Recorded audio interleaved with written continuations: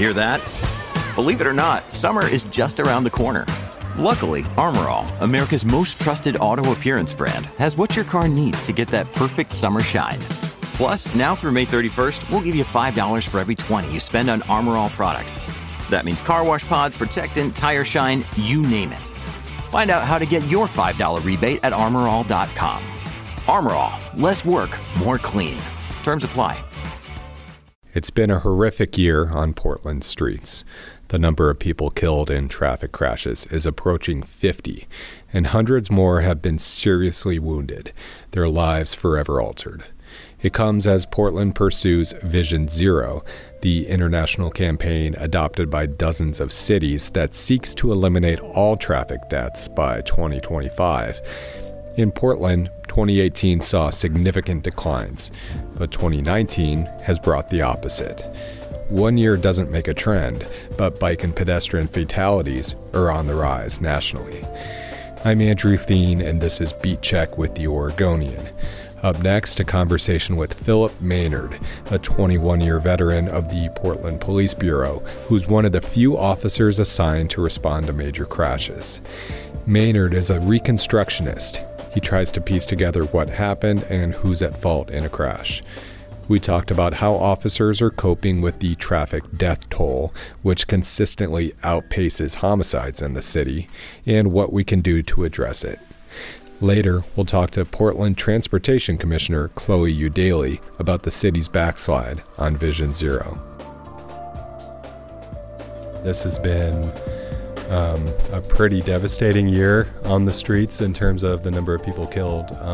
What has it been like for you and your colleagues working this year? Yeah, it's been busy, and there's no question about it. You see the stories of the crashes that are going on. Even our colleagues, co-workers will come up and, say, wow, you guys have been busy, officers from other units, and they'll kind of comment on how busy the traffic division and the major crash team's been. So no doubt it's been a busier year than normal. I'd imagine that at some point, emotionally, that must take a toll as well. Does it take a toll emotionally to go through, when you're talking about visiting almost 60 crashes this year, right? That's a lot. It is. And short answer to that is yes, it does take a toll. And you can point at a lot of people that it's taking a toll on. Obviously, the loved ones of that may have just lost somebody in a crash, even the at-fault driver, there's an emotional toll on them. There's the folks that have to respond out there, all the first responders, the paramedics, the firefighters, the officers. But it absolutely does take its toll. And I think anybody who says otherwise is not being honest with themselves about it. But yes, it definitely takes its toll. What do you do to cope with that emotionally? The biggest thing I tell myself and tell other people to do is just talk about it. Talk about how you're feeling, what exactly about it is wearing on you. Mm-hmm. For me, that's the biggest thing I do, and that I tell other people that are involved that they should do. It's easier said than done. I'm not always willing or able to talk openly. It's a daily challenge to openly talk about how you're feeling, but it's the right thing to do. Because there's not enough time to, or because you're maybe you don't have the bandwidth? Yeah, I think that's a great way to put it. I think you don't have the bandwidth.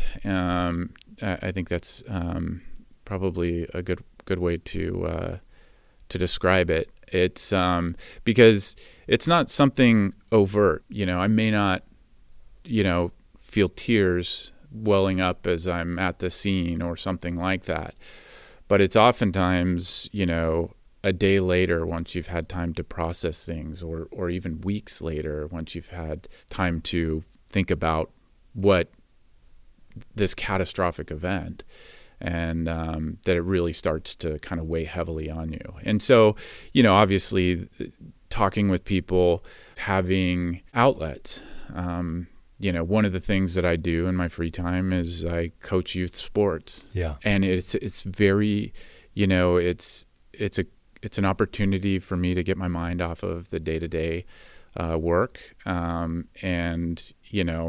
It's interact with the young kids in the community that, wouldn't normally get to interact with an officer, outside of work. And so, I can laugh and joke with them, and, we can have a good time. And in addition to that, it's just spending time with my family. Right.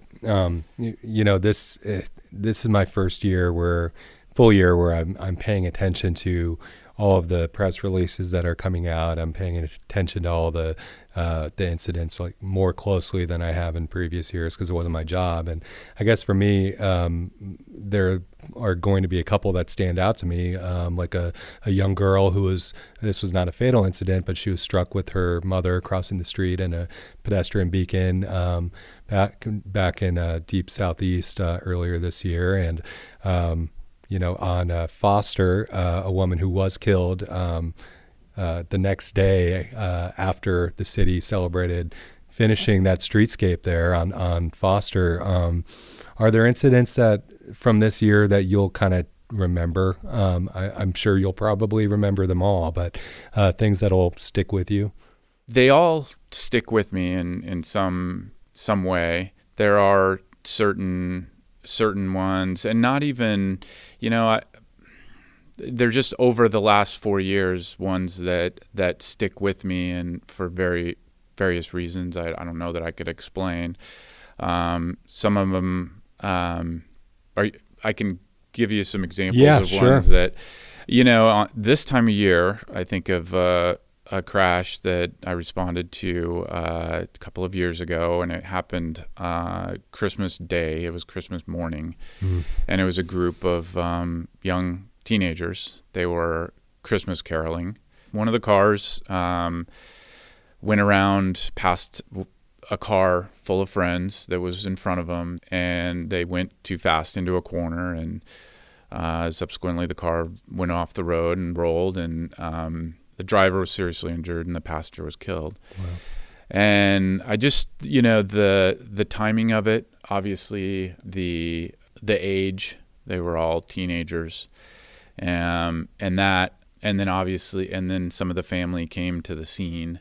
All of that stuck with me. Not that I ever forget about it, but every time around this time of year, around the holidays, that's one that certainly had more of a lasting effect than some of the other ones.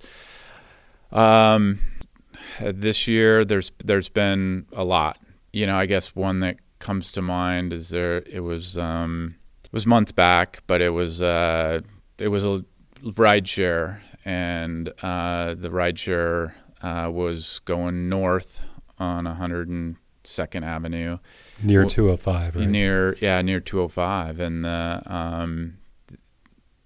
they had a passenger in the rear seat, and a vehicle that appeared to have been going at a high rate of speed crossed over the center median and hit him head on. And the rear passenger in the rideshare was killed, and the driver of both vehicles were both seriously injured. But I think I got an opportunity to talk with the lady who was driving the rideshare, and just as we were talking and just kind of having casual conversation, this was at the grand jury proceedings. Okay. And I just got an opportunity to talk with her and really, listen to kind of her life story, and then how that event had affected her life. And it was hard.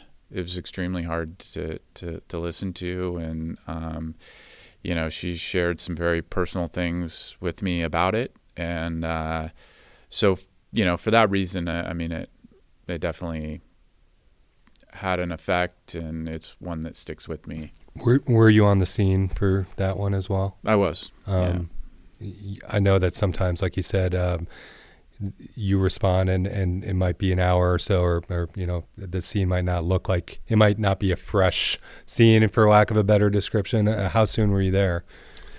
I'm I'm usually on the scene within an hour. Okay. So of it occurring. Yeah. And so were the deceased still there when you arrived?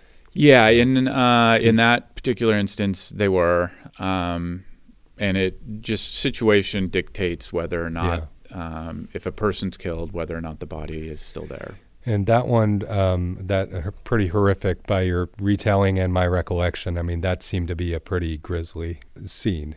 It was. Yeah. And, it again, because of that, it obviously stands out, but it's not unique.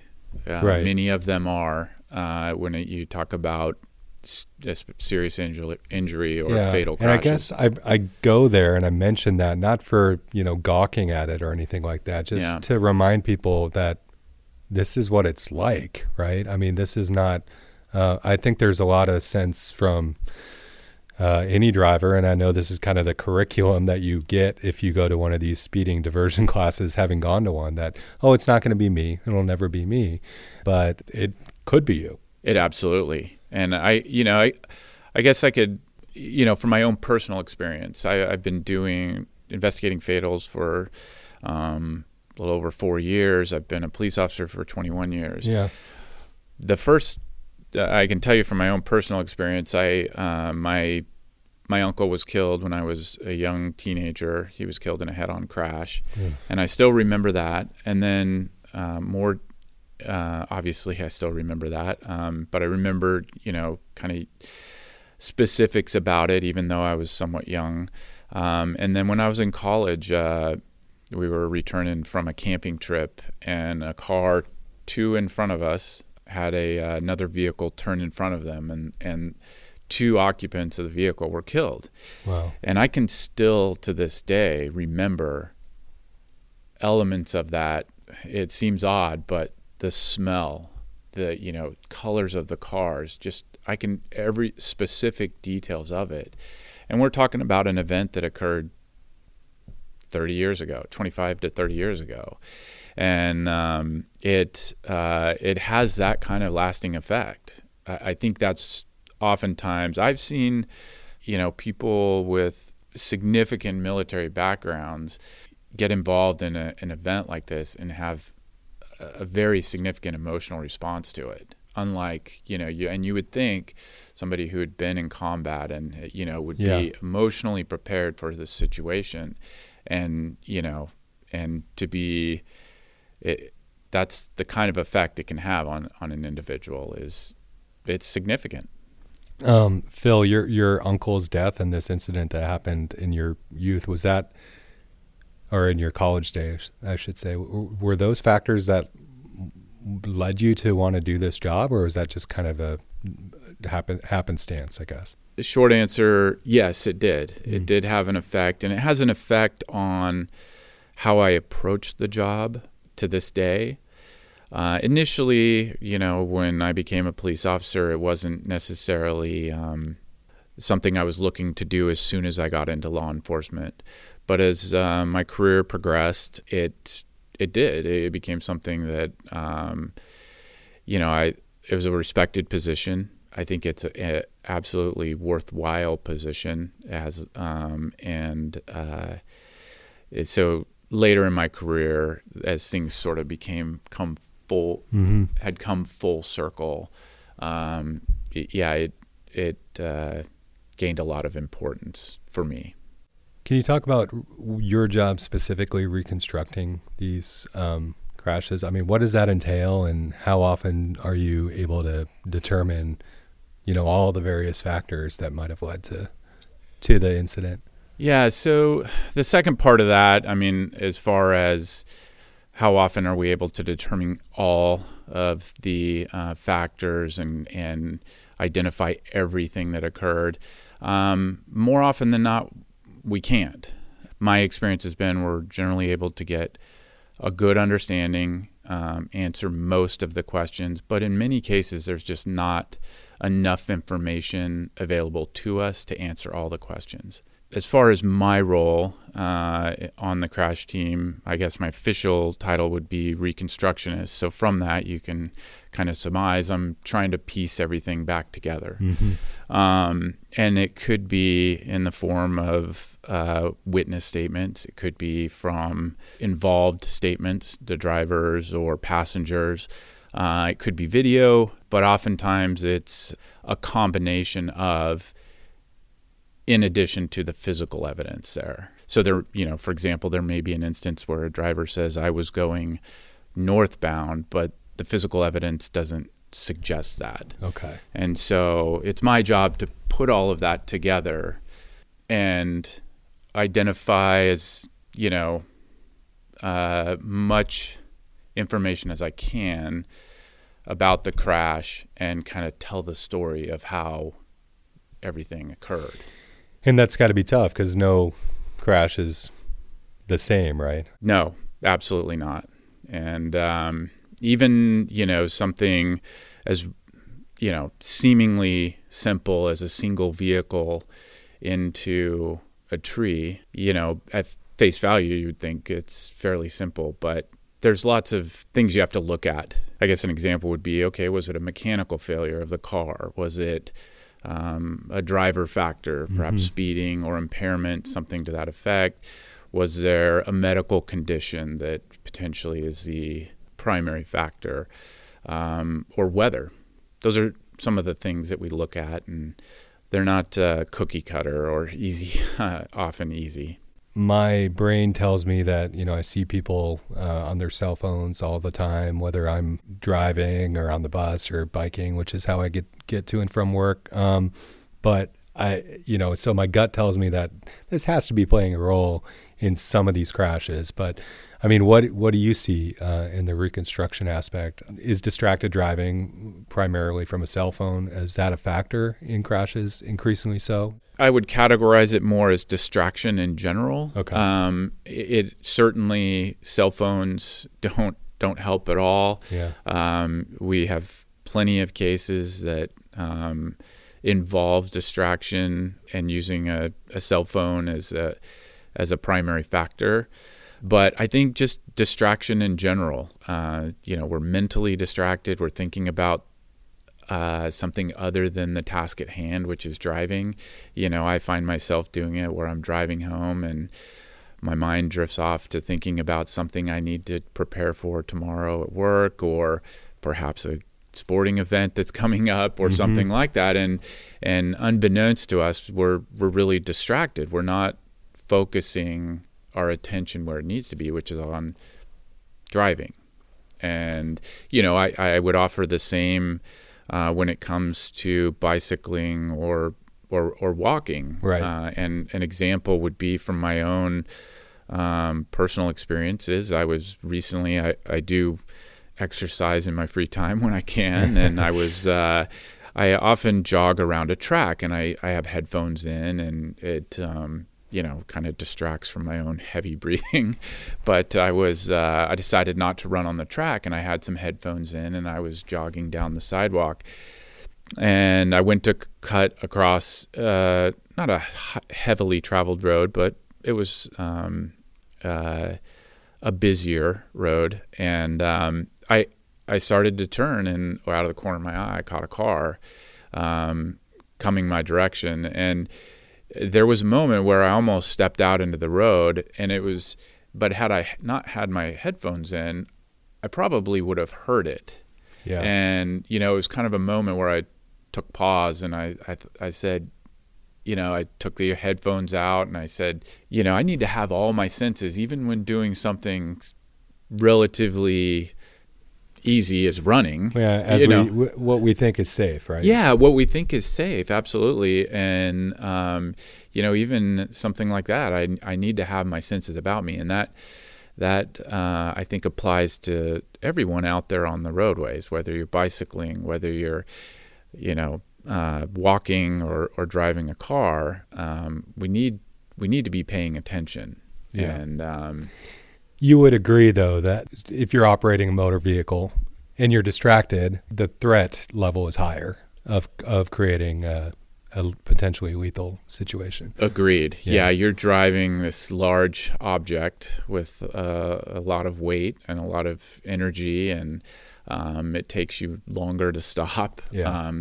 For those reasons, absolutely. I mean, the potential for something catastrophic is much higher, I would say, in a vehicle. If you're distracted and you, for example, go through a red light or do not see somebody in a crosswalk, that sort of thing. Absolutely. What message would you want to send to listeners, to Portlanders or people outside the city who, obviously are getting around some way, but just about your job, or what message would you send to folks? I guess in its simplest form, it's pay attention. A lot of people kind of go through life thinking, well, they see something on TV or in the media and they think, well, that won't ever happen to me.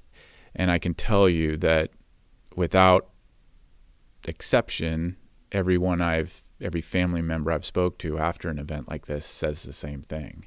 Well, he's a safe driver, or, they're always alert and they can't believe it happened. So to those folks out there on the road who may approach it as, well, it happens to other people because they aren't, I'm much safer than them, or I'm paying more attention than them. I would encourage them to take a step back and really look at things more clearly.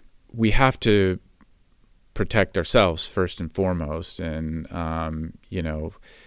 and in doing so, that means paying attention to what we're doing. There's a lot of distractions out there. Being attentive is one of the cornerstones of being a good driver. The other thing that we tend to do, and I would say as motorists, is we tend to think of our cars as sort of a bubble that protects us from, and the reality is that's not the case, and we can't just drive through life thinking that way, because even at relatively low speeds, we've seen people killed in collisions. Yeah. Even much of the speed limits around Portland, in and around Portland, are 30 miles per hour, and most people think 30 miles per hour is not a high speed. It's not like I'm going 80 out on the freeway. And many of the people that we respond to, many of these crashes and events that we respond to out here involve relatively low speeds. They don't always involve 80 miles an hour. And I think that's what people need to understand, is that even at 30, 35, 40 miles an hour, it can easily be fatal, especially when you're talking about a car versus a bicyclist, or a car versus a pedestrian. And I've spoken with Captain Lorenko, the traffic division chief, about this, and we chatted about this previously, that enforcement, when you don't have the manpower, the women power, the officers out there, that's a challenge. And I'm wondering if you think that motorists are aware of that now, and are maybe driving with the sense of there are no consequences, or I'm unlikely to be popped for this. Yeah, I think that's certainly, in my humble opinion, yeah, I do think there are some individuals out there who absolutely approach it like that.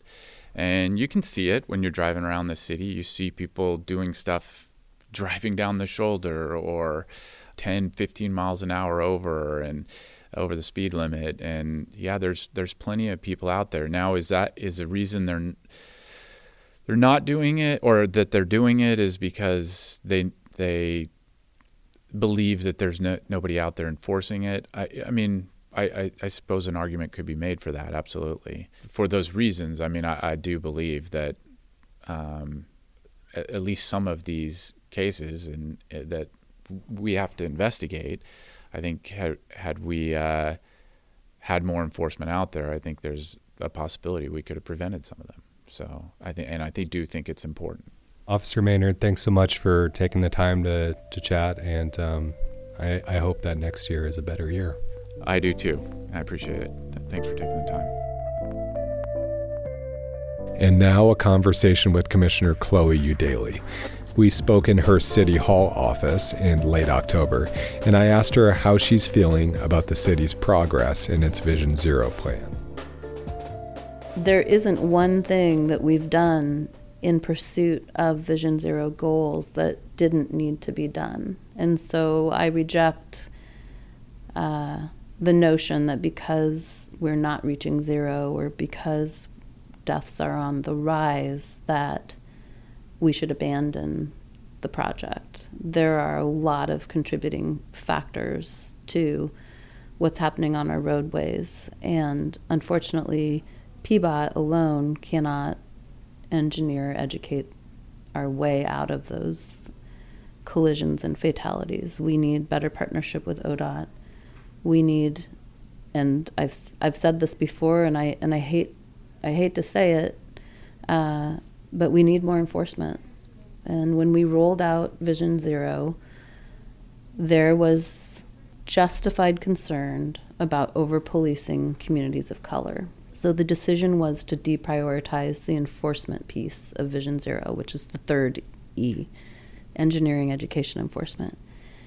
And unfortunately, the disparate impact that we've seen on communities of color is that they're more likely to be killed. That's a harsh reality to grapple with. PBOT does have the ability to install radar cameras, so we have speed cameras and we have red light cameras, and we have 4 of them on the roads, and we see a dramatic decline in speeding and red light running when those cameras are present. We're putting 4 more up. It is a frustratingly slow process to get those cameras approved, get them funded, get them purchased through procurement, get them installed, and then the final requirement is we have to have a sworn police officer to actually process the citations. And currently we have 1. Wow. And only 1. Is that policy set in stone, or can that be changed? We are definitely looking into the options. Can that state law rule be changed? Could we contract out to another law enforcement agency that has more bodies? Mm-hmm. I'm not a fan of punitive measures. I'm very concerned with the impact that kind of petty municipal violations have on poor people.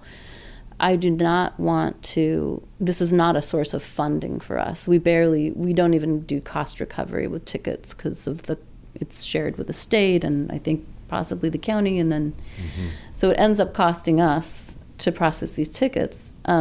Not a fan of any of that stuff, and studies have shown that it's not the fine that's the disincentive. It's the speed within which you receive the ticket after you've made the infraction that's most likely to change behavior.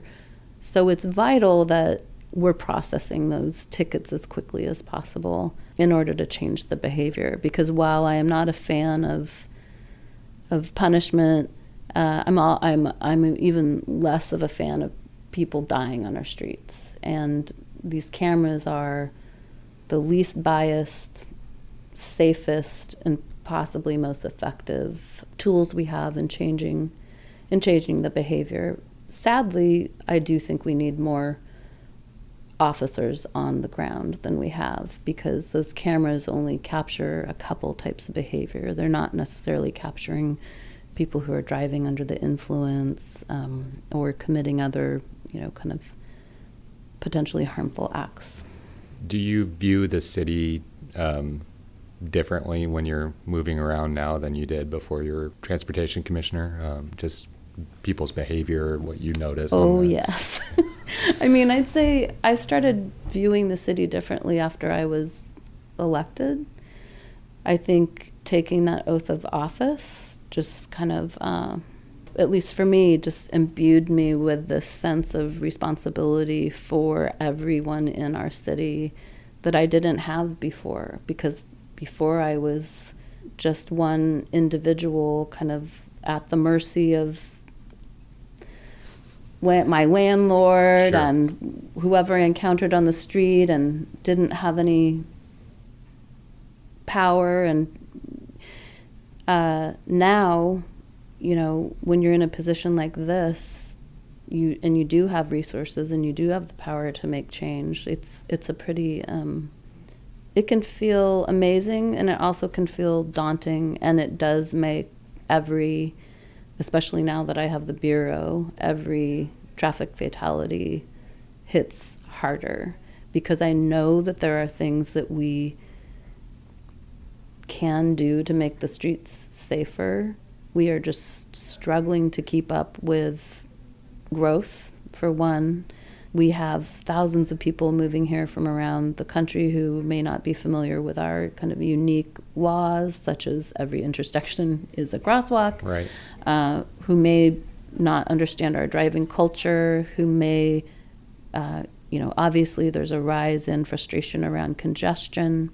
There's a lot of new infrastructure on the roadways for bikes and peds that people may not understand how to interact with, and there is very little enforcement. So I brought us back around to what we need to do, and you asked me, do I experience the city differently? Yes, I have asked, could I get citations that don't come with a fee, but just say something like, you just did something real dumb in front of your transportation commissioner, and if I was a cop, you'd be getting a ticket. Lucky for you, you're just getting a strong reprimand from someone who cares about whether you live or die. I've struggled with how to, when I see bad behavior on the roads, like how to respond, right? I mean, I don't know because I don't want to put myself in a situation where I'm like in danger, and so it's confronting people is a tricky thing. So I don't know. But I see it every day, all day. So it's kind of one of those things. I choose my battles. I'm sure that's what people do. I don't know if you ever say anything if you see someone on their cell phone or, misbehaving out there.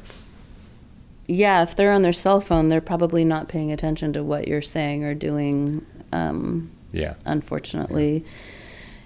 Yeah, I don't think I'd want to encourage or discourage intervention. I mean, people have to use their own judgment on a case-by-case basis. Road rage is real. There are some really scary people on our roads that the safest option is probably just to ignore them and take a deep breath and keep going. When I'm on foot, I encounter scooters on the sidewalk, I will let them know one way or another that they are not supposed to be there, and I will not be ceding my right of way as a pedestrian that is supposed to be there. Mostly, I'm going to sound like such a goody two-shoes, but I like to think of myself when I'm driving as a peacekeeper and a pace setter. And so I drive the speed limit, even if people are tailing me and very angrily, We've all been there. Yes, behind me. I obey all traffic laws. I do not encourage unsafe behavior. Obviously, the onus of the burden has to be on the driver, and it's drivers who are responsible for the majority of traffic collisions, injuries, fatalities, but all users have to be smart and safe. That includes pedestrians and cyclists. And for instance, if I see someone trying to cross the street in the middle of the road out from between two parked cars, I'm not going to hit them if they proceed, but I'm not going to stop, because that is very foolish behavior. Actually, I have a friend who was hit, sustained a life-altering brain injury, and ultimately died, who did just that. So I feel like that's the safest thing that I can do, I guess, because I don't have those citations, and I don't want to get into altercations with with other drivers. And if more people slowed down and stopped at red lights and gave pedestrians their rightful, right of way, the city would get safer. It's not that hard. Well, thank you for taking the time, and we'll keep an eye out for those citations if they land. Yeah. So far, no dice. I don't think they like that idea. But I appreciate it. Thanks, Commissioner. Thank you. This was fun. Thanks for listening to Beat Check with the Oregonian. You can read my stories on the transportation beat at OregonLive.com/commuting. And you can subscribe to Beat Check anywhere you listen to podcasts to hear the latest episodes or to catch up on previous episodes. Until next time.